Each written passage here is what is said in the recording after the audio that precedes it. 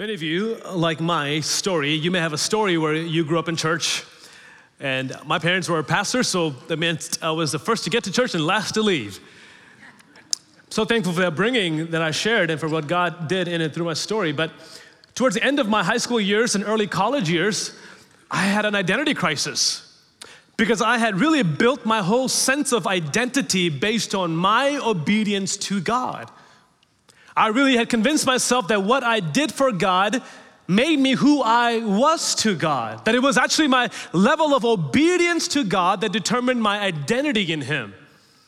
So towards the end of high school and early college years, when I began to do things that I thought I would never do, say things that I thought I would never say, I imagined God as if He was on a swivel chair, and in that moment, He turned the chair around, and all I saw was His back. Wow, I'm out of the favor, out of the presence, out of the love of God. And when you view God that way, you immediately feel hopeless, despair. You feel like God is distant, He's afar from you. And I lived in that state of mind for several years, at least 2 to 3 years. On the outside, it looked normal, and I was saying the right words and still attending church, but on the inside, I was deconstructing what I thought about God and even what I believed about Him and components of my faith. I was in an identity crisis, and I didn't think that Christianity was for me. And then, by the sheer grace of God, I stumbled upon this letter called Ephesians that we're going to be jumping into today, Ephesians. And I remember like it was yesterday, I was in my apartment about 11:30 at night, and I picked up my Bible to start reading. And to be honest, I was just hoping to fall asleep. I know none of you ever do that. But in your yearly plan, when you get to Leviticus, you may be tempted to do that. So I picked up my Bible thinking, hey, I just want to fall asleep. So I'm going to start reading.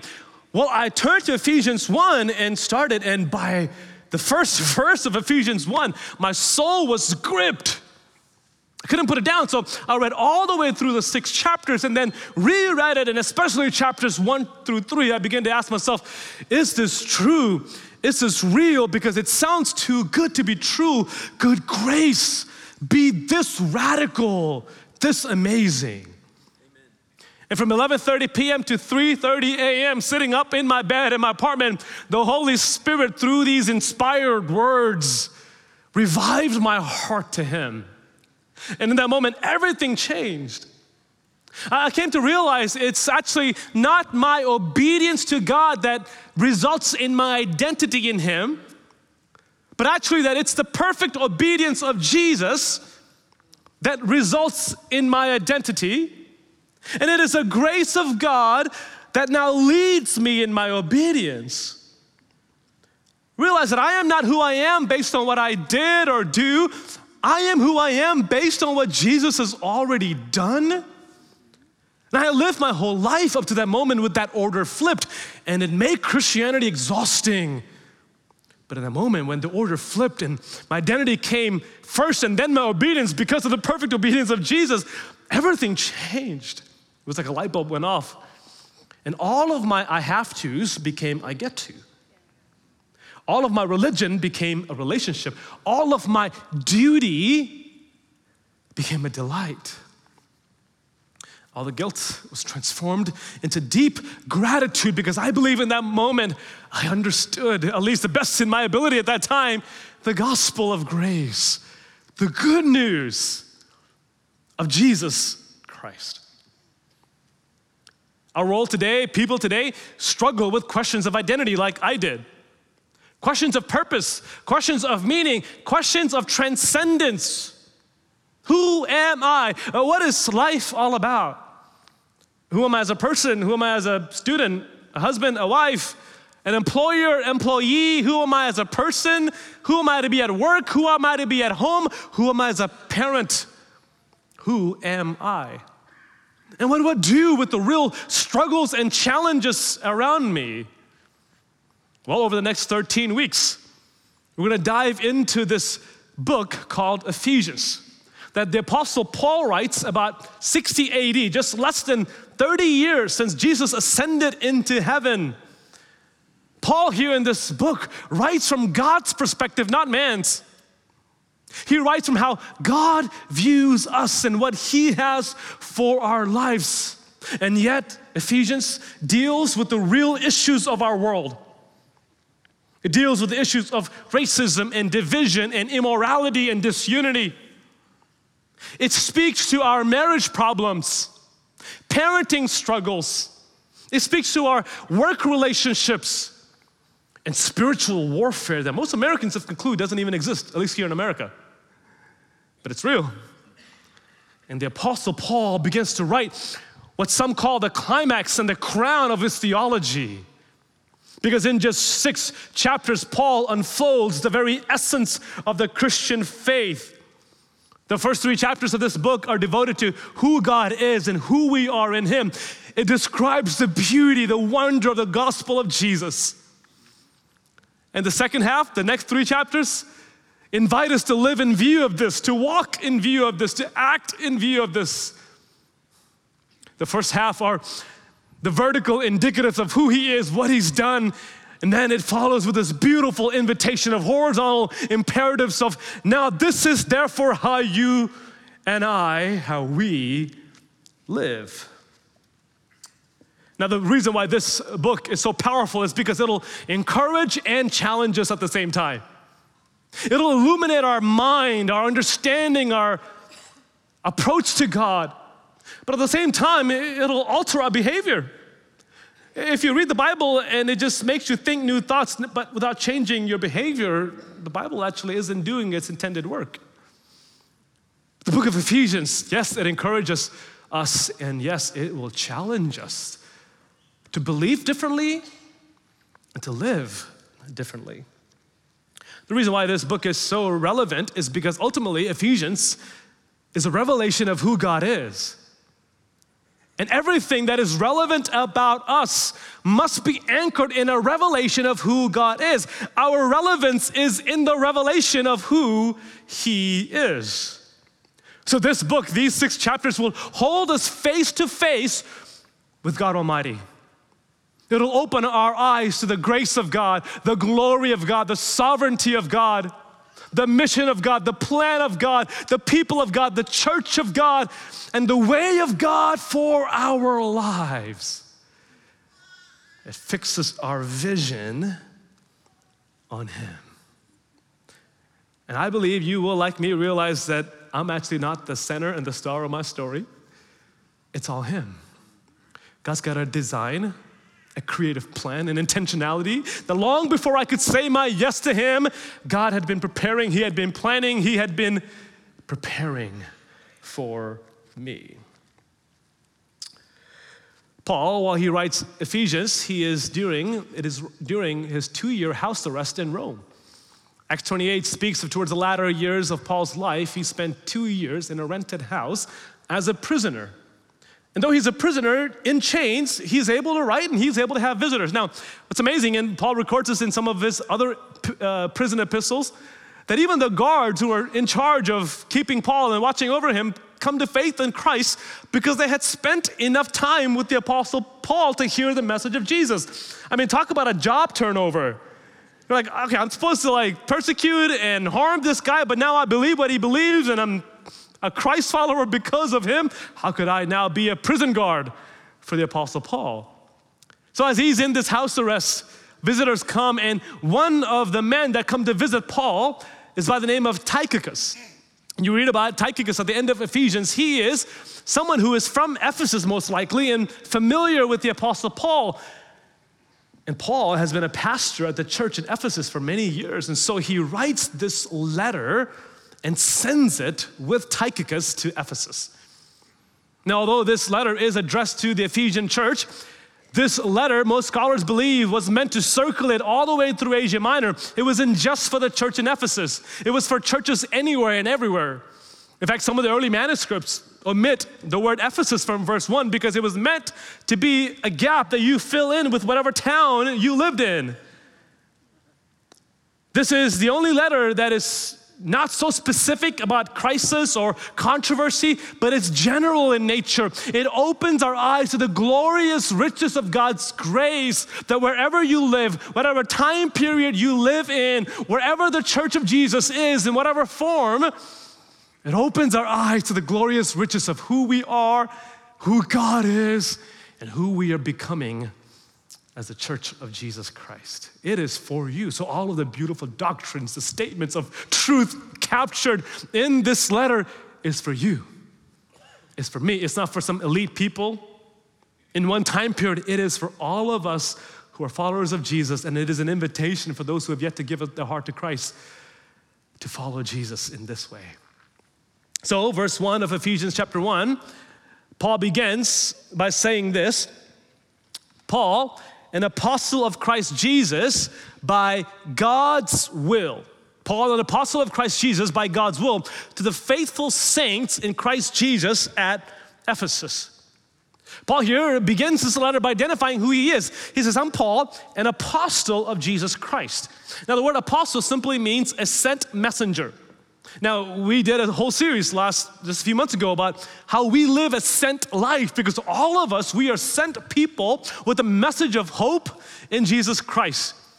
And in the first century, the word apostle also meant an office, a certain group of people like Paul who had a first encounter experience with Jesus.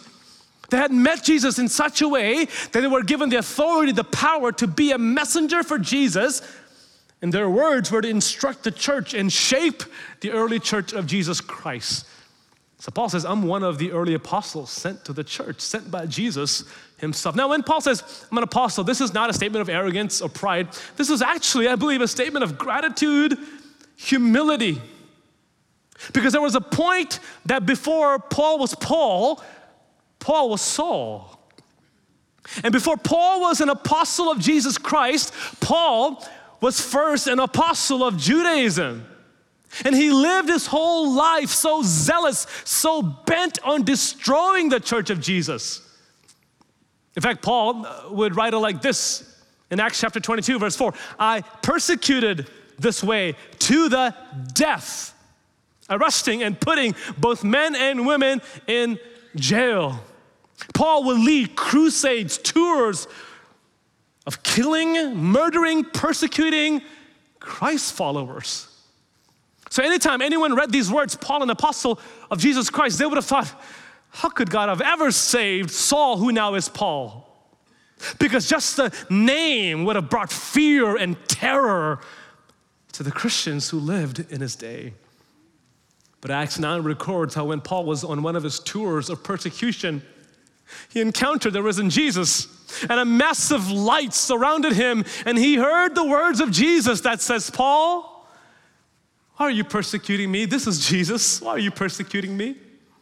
Interestingly enough, Paul physically, before the resurrection, had never met Jesus. He had never physically persecuted Jesus, but he had persecuted the church. And Jesus shows how intricately intertwined he is with the church to say, when you persecute the church, you're persecuting me, Paul. Paul saw such a great glory, visibly, the light of Jesus, that he fell off of his horse, literally, and fell to his knees. He says, Lord, I'm sorry. He surrendered his life to the beauty, the wonder of God. And in that one moment, Paul experienced a U-turn. His life was drastically changed. His motivations were different. His heart was transformed. And Paul was no longer just going to follow Jesus. He was going to share Jesus at whatever cost. Through shipwrecks and imprisonment and even the cost of his own life, he couldn't deny the Jesus he experienced. He couldn't explain him away. Life became much more inconvenient for Paul. But he couldn't deny this Jesus that he had met. Paul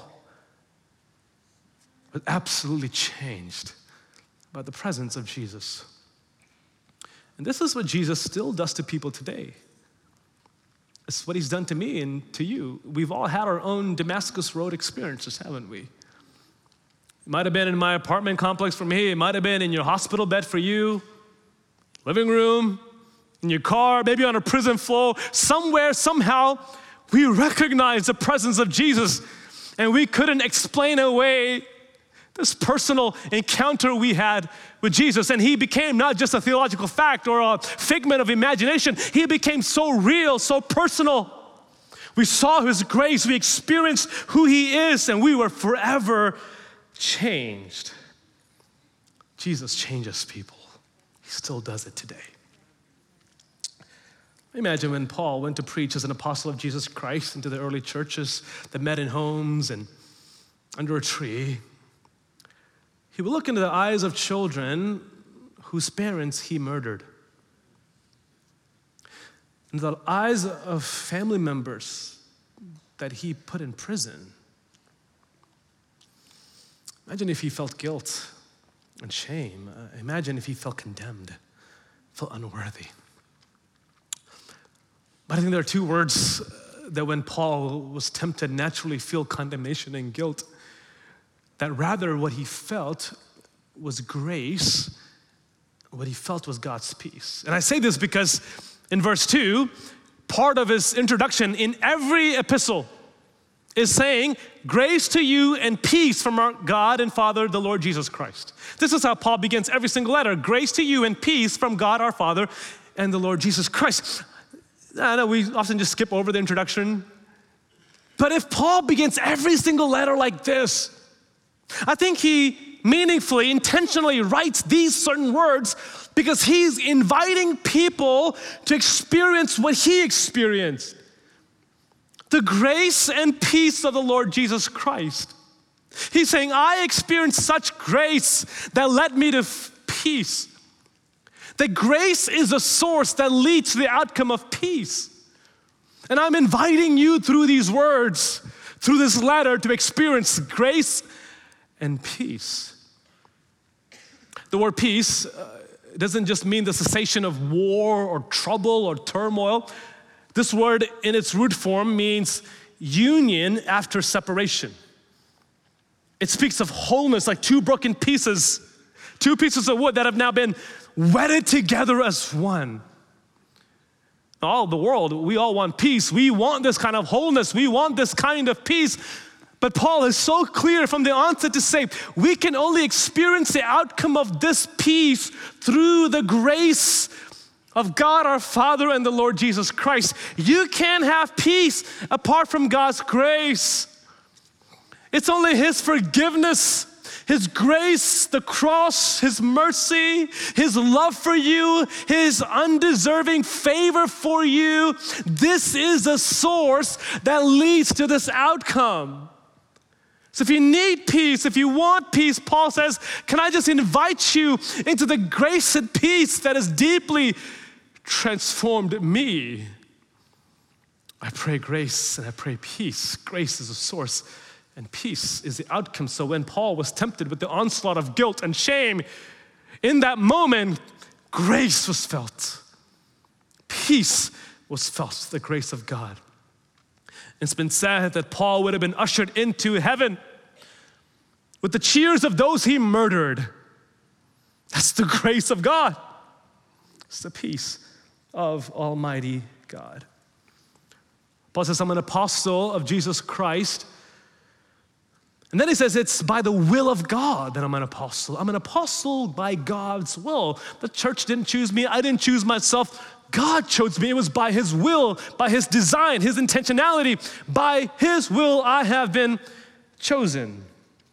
Paul would share his testimony like this in the book of Galatians, chapter 1. For you have heard about my former way of life in Judaism. I intensely persecuted God's church and tried to destroy it. I advanced in Judaism beyond many contemporaries among my people because I was extremely zealous for the traditions of my ancestors. But when God, that's the U-turn moment. You've got a but when God moment as well. But when God, who from my mother's womb set me apart and called me by his grace, was pleased to reveal his son in me so that I could preach him among the Gentiles, I did not consult immediately with anyone. I did not immediately consult with anyone. Paul's saying, you know my story. You know how I used to be zealous to destroy the church, to overthrow the church, to come and past decrees of murder and evil, but God, who had set me apart, who had called me by his grace from my mother's womb. This is the will of God for Paul. It's remarkable to think that even before Paul was a murderer, he was set apart by the grace of God. Even while he was the greatest threat and menace to the church, the greatest torment to Christians, he was still set apart, called by grace.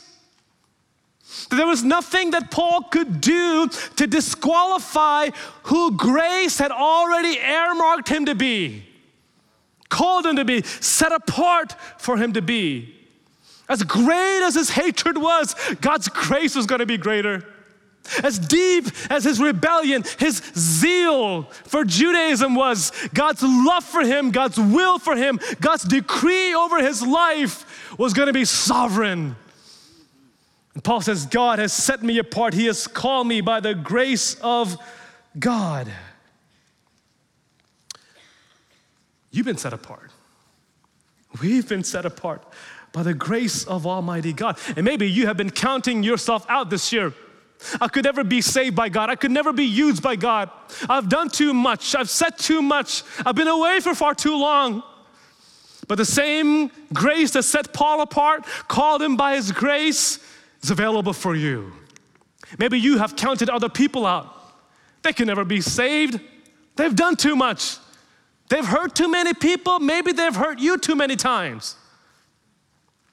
But the same grace available for all, available for you, is available for them. God would allow Paul to go to such an extent of being the greatest threat to the church so that one day he could stand in front of people like you and I who thought we could never be saved and say to them, look at my story. I am the chief of sinners. I am the worst of the worst, but this grace saved me. It forgave me. It gave me a new heart. It gave me a new life. It forever changed who I am. Can I get an amen? Amen. It's the power of God's grace is available for you. It's stronger, more stubborn, more resistant than any of our sin. Paul says, I'm an apostle by God's will, by God's grace. This phrase of Paul, I am an apostle by the will of God, invites us to ask this question: who am I by the will of God? Who are you? Who are we by the will of God? What is God's design, his plan from eternity, his intentionality, his setting you apart from your mother's womb? What is God's will for you? Did you know he had a will for you? Before you saw your story, before you saw the unfolding of your life, God saw it. He had a will for who you were going to be. He had a will for your work, for your family, for your relationships, for your singleness. God's got a will for you. And sometimes we're so preoccupied with our will, our culture's will, people's expectations of us, people's opinions of us, that we never pause to ask the question, who am I by the will of God?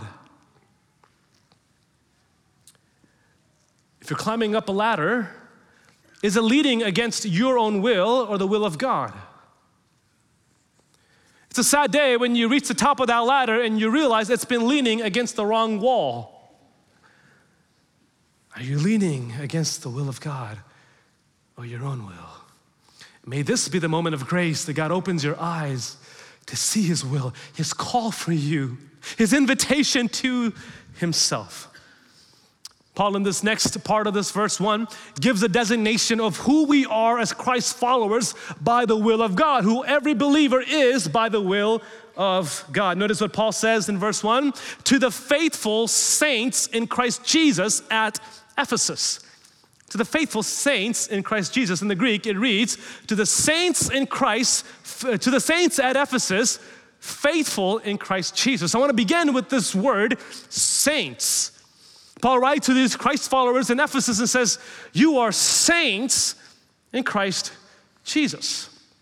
Now, if you looked up the word saint in a modern dictionary, here's what you'll get. Let's say if you looked it up in Merriam-Webster dictionary, here are the top 2 definitions of what a saint is. One, officially recognized, especially through canonization, as preeminent for holiness. Number 2, one of the spirits of the departed in heaven. So according to modern dictionaries, for you to be a saint, either you have to be dead or you have to be inducted into sainthood by some committee who has measured your preeminence in holiness and determined you're worthy enough to be a saint. That sounds a little unachievable. But the Bible has a very different definition of who a saint is. The Bible, the New Testament, actually says that whoever is a believer in Jesus, you are already a saint. Hallelujah. Amen. You don't have to wait till you die. You don't have to wait for some approval. You are already a saint. What does that mean? The word saint simply means to be set apart. It's got the imagery of how God would set apart Israel in the Old Testament. He would choose a nation and call them out of the rest of the nations of the world. He would designate that these are my people, my chosen people, my special people for myself. And every Christ follower, the moment they say yes to follow Jesus, they have been set apart, called as a saint. Now, sometimes we think we are a saint because of what we have done, but the definition in the New Testament is we are a saint not because of what we have done, we are a saint because we have been cleansed. We are a saint not because of what we have done, we are a saint because we have been washed. We've been cleansed. Paul said it like this in 1 Corinthians. Paul gives a list of fleshly, worldly identities that hinder people from inheriting the kingdom of God. And Paul says, some of you used to be like this, but you were washed. You were sanctified. You were justified in the name of the Lord Jesus Christ and by the Spirit of our God. Sometimes we may believe that in the moment of our salvation, when we place our faith in Christ, we were justified, and then it's at some future moment that we're sanctified. But actually, Paul says, the moment you were washed, you were both justified and sanctified by the same Jesus and His Spirit. The moment you were justified, you were also sanctified, meaning you were cleansed on the inside. You experienced an inner sanctification. Jesus took all of your filth, all of your sin, all of your past, all of your mistakes and shame, all of your rebellion, all of your actions, and He washed it away. He put it on the cross. He took it all on Himself. He became sin, and in exchange, He put on you all of His righteousness, all of His beauty, all of His righteousness, perfection. You are immediately sanctified the moment you became a Christ follower. You are not sanctified because of something you do in the future. You were sanctified the moment you were justified. You are a saint on the inside. And as you believe this reality of who you are, this truth of who you are, I'm a saint, I am holy, the holiness you possess on the inside begins to swell up. And the holiness you possess on the inside starts becoming practical in your life.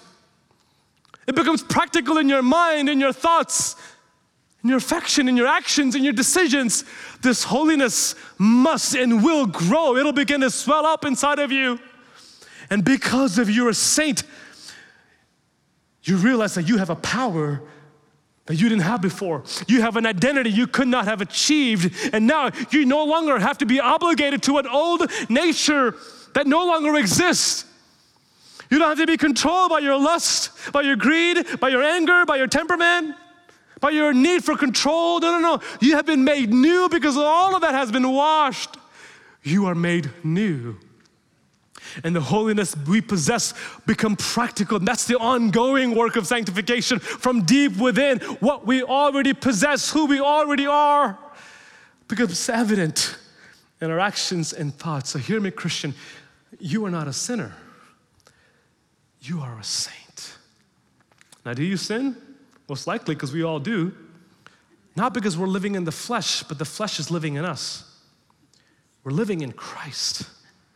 But there is the annoying flesh that'll whisper to you. But don't you ever for a moment let the enemy convince you that you are anything less than a saint. But let the Spirit of God every day, on your best day or on your worst day, remind you that you have already been washed, already been cleansed, and already declared a saint of God. And this identity will control our behavior. It'll change us from the inside out, because the same Spirit that justified and sanctified us at the moment of our salvation is still with us, and He continues to change. He continues to transform us by the power of the Spirit of God. Maybe you're thinking, well, I don't really feel like a saint. And this week I did some things that saints shouldn't do. So maybe I'm not a Christian. That's what the enemy will try to get you to go down the route and believe, well, see, you're not acting like a saint, so you aren't a Christian. I think this next adjective from Paul helps us in that struggle we may feel inside. Paul then says, to the faithful saints who are faithful saints in Christ Jesus. When we think of the word faithful, we often define the word faithful by words like fidelity, endurance, perseverance, loyalty. Those are right definitions and meanings for the word faithful. But in this context, when Paul uses the word faithful, those are only secondary meanings of the word faithful. There is a primary meaning of the word faithful. Let me illustrate it to you. Remember, after Jesus died and He rose from the grave, there was one disciple that doubted Jesus. You remember who he is? Thomas. Poor Thomas. One moment of doubt, and he's forever going to be doubting Thomas. Man. Well, Jesus shows up to Thomas in the flesh after He's been risen. And here's a conversation Jesus has with Thomas. Then He said to Thomas, put your finger here and look at my hands. Reach out your hand and put it into my side. Jesus is saying, Thomas, I'm literally physically in front of you. Feel me, touch me, know that I'm here. And then Jesus said this amazing phrase. He says, don't be faithless, but believe. Don't be faithless, but believe. That word Jesus uses there for believe and over there in John is the same word that Paul uses for faithful in Ephesians. Jesus doesn't tell Thomas, don't be faithless and therefore be faithful. He says, don't be faithless, but believe. The opposite of faithlessness is believing. Don't be faithless, but believe. Thomas responded to Him, my Lord and my God. And in that moment, Thomas didn't prove his life of faithfulness. He simply believed.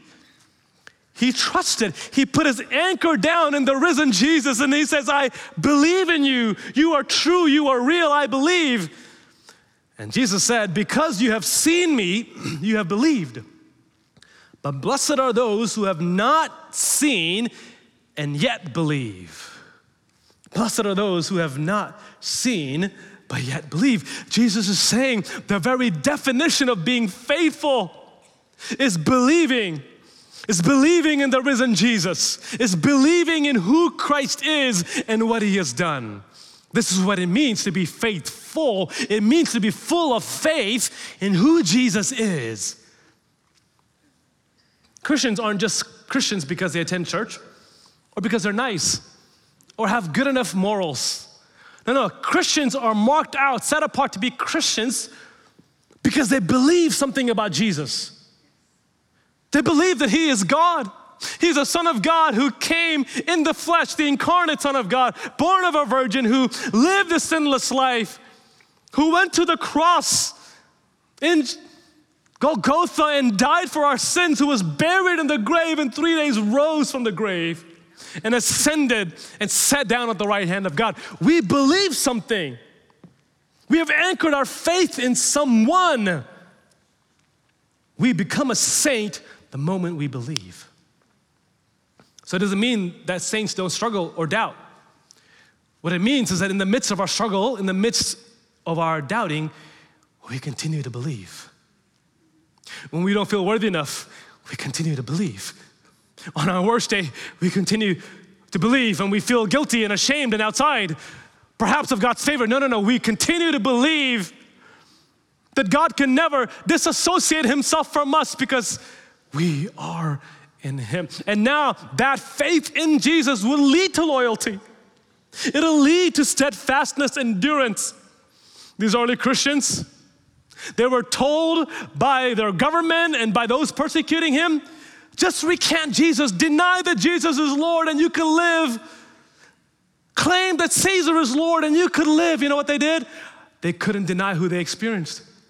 They couldn't deny who they had been faithful in, who they had trusted in, the one whom they had believed. So they would go to their graves, unable to deny the person of Jesus, and they would say, put me on the cross if you want, put me in the grave, but I still believe in the person of Jesus Christ. He is Lord and none other.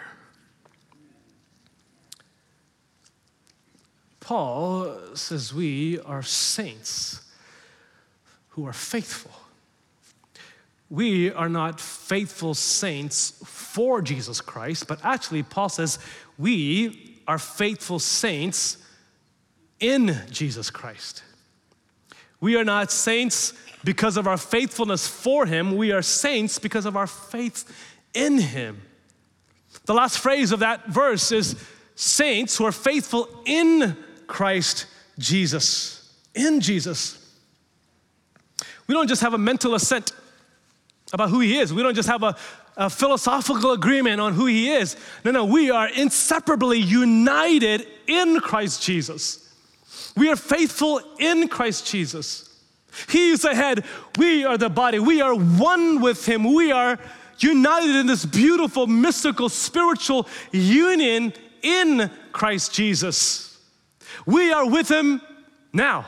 In fact, this is what the New Testament teaches all across. Notice Romans chapter 6, verse 4, where Paul would say like this, therefore we were buried with him by baptism into death, in order that just as Christ was raised from the dead by the glory of the Father, so we too may walk in the newness of life. The moment he was buried, you were buried. The moment he rose to new life, you were with him in the newness of life. I know it sounds odd, but it's true. Paul will go on to say in Romans 6, verse 8, now we died with Christ. We believe that we will also live with him. This is the glory of our witness with Jesus. In fact, later on in Ephesians 2, verse 6, he's going to say this. He also raised us up with him and seated us with him in the heavens in Christ Jesus. You may be living here in Dallas, in Carrollton, wherever you are, but right now, if you're a follower of Jesus, you are in Christ. And this is the power of your faith. This is the strength to our faithfulness. This is a secret to a life living for him. It is a life living in him. We are in Christ Jesus. Don't ever let the enemy convince you of a status that is less than in Christ. Because all of the blessings of God are already yours in Christ. All of his power is yours in Christ. All of his generosity, all of his grace, all of his love is flowing through you because you are in him and he is in you, and that'll never change, Christian. God has joined you together with Christ for all eternity long. You are wrapped up in who Jesus is. Now, Paul closes this first verse. We've made it through almost verse 1 on week 1. Got a long way to go. Paul, an apostle of Jesus Christ by God's will, to the faithful saints in Christ Jesus at Ephesus. At Ephesus. This designation of this group of people being faithful saints in Christ Jesus is made even more remarkable and wondrous by the fact that they are people who live at Ephesus. In Ephesus. Ephesus at one point was the metropolitan city, the capital of Asia Minor. Hundreds of people came to Ephesus. It's modern day Turkey, on the coast of Turkey. And here, people from all around the world made a lot of money in Ephesus. Ephesus was incredibly economically prosperous, ethnically diverse, religiously plural, and socially immoral. It's one of the darkest immoral cities ever. You think today's bad? Ephesus was even worse. Ephesus had over 50 gods and 50 temples, and people could choose whichever one. The most common god or goddess was the goddess Artemis or Diana. And there was a massive temple constructed for the goddess Diana. Artemis, they believed that she descended from heaven itself. It was one of the 7 wonders of the world. Took 120 years to build. 4 times the size of the Parthenon in Athens. Massive. This drove the life and religion of Ephesus. And people worshiped God through immorality, through sensuality, through sorcery, and through witchcraft. It's how they believe they can get to God. Ephesus was not only home of temples, it was also the home of the largest libraries in the world, like this particular one that's reconstructed today in Ephesus. It was a center of intellect and books and parchments. But even underneath this very library was constructed a tunnel that will lead you from the library to the brothels, to liquor shops. And in Ephesus, there are, even today, if you go to the ruins of Ephesus, there are signs etched in the center of the town giving you directions to the brothels.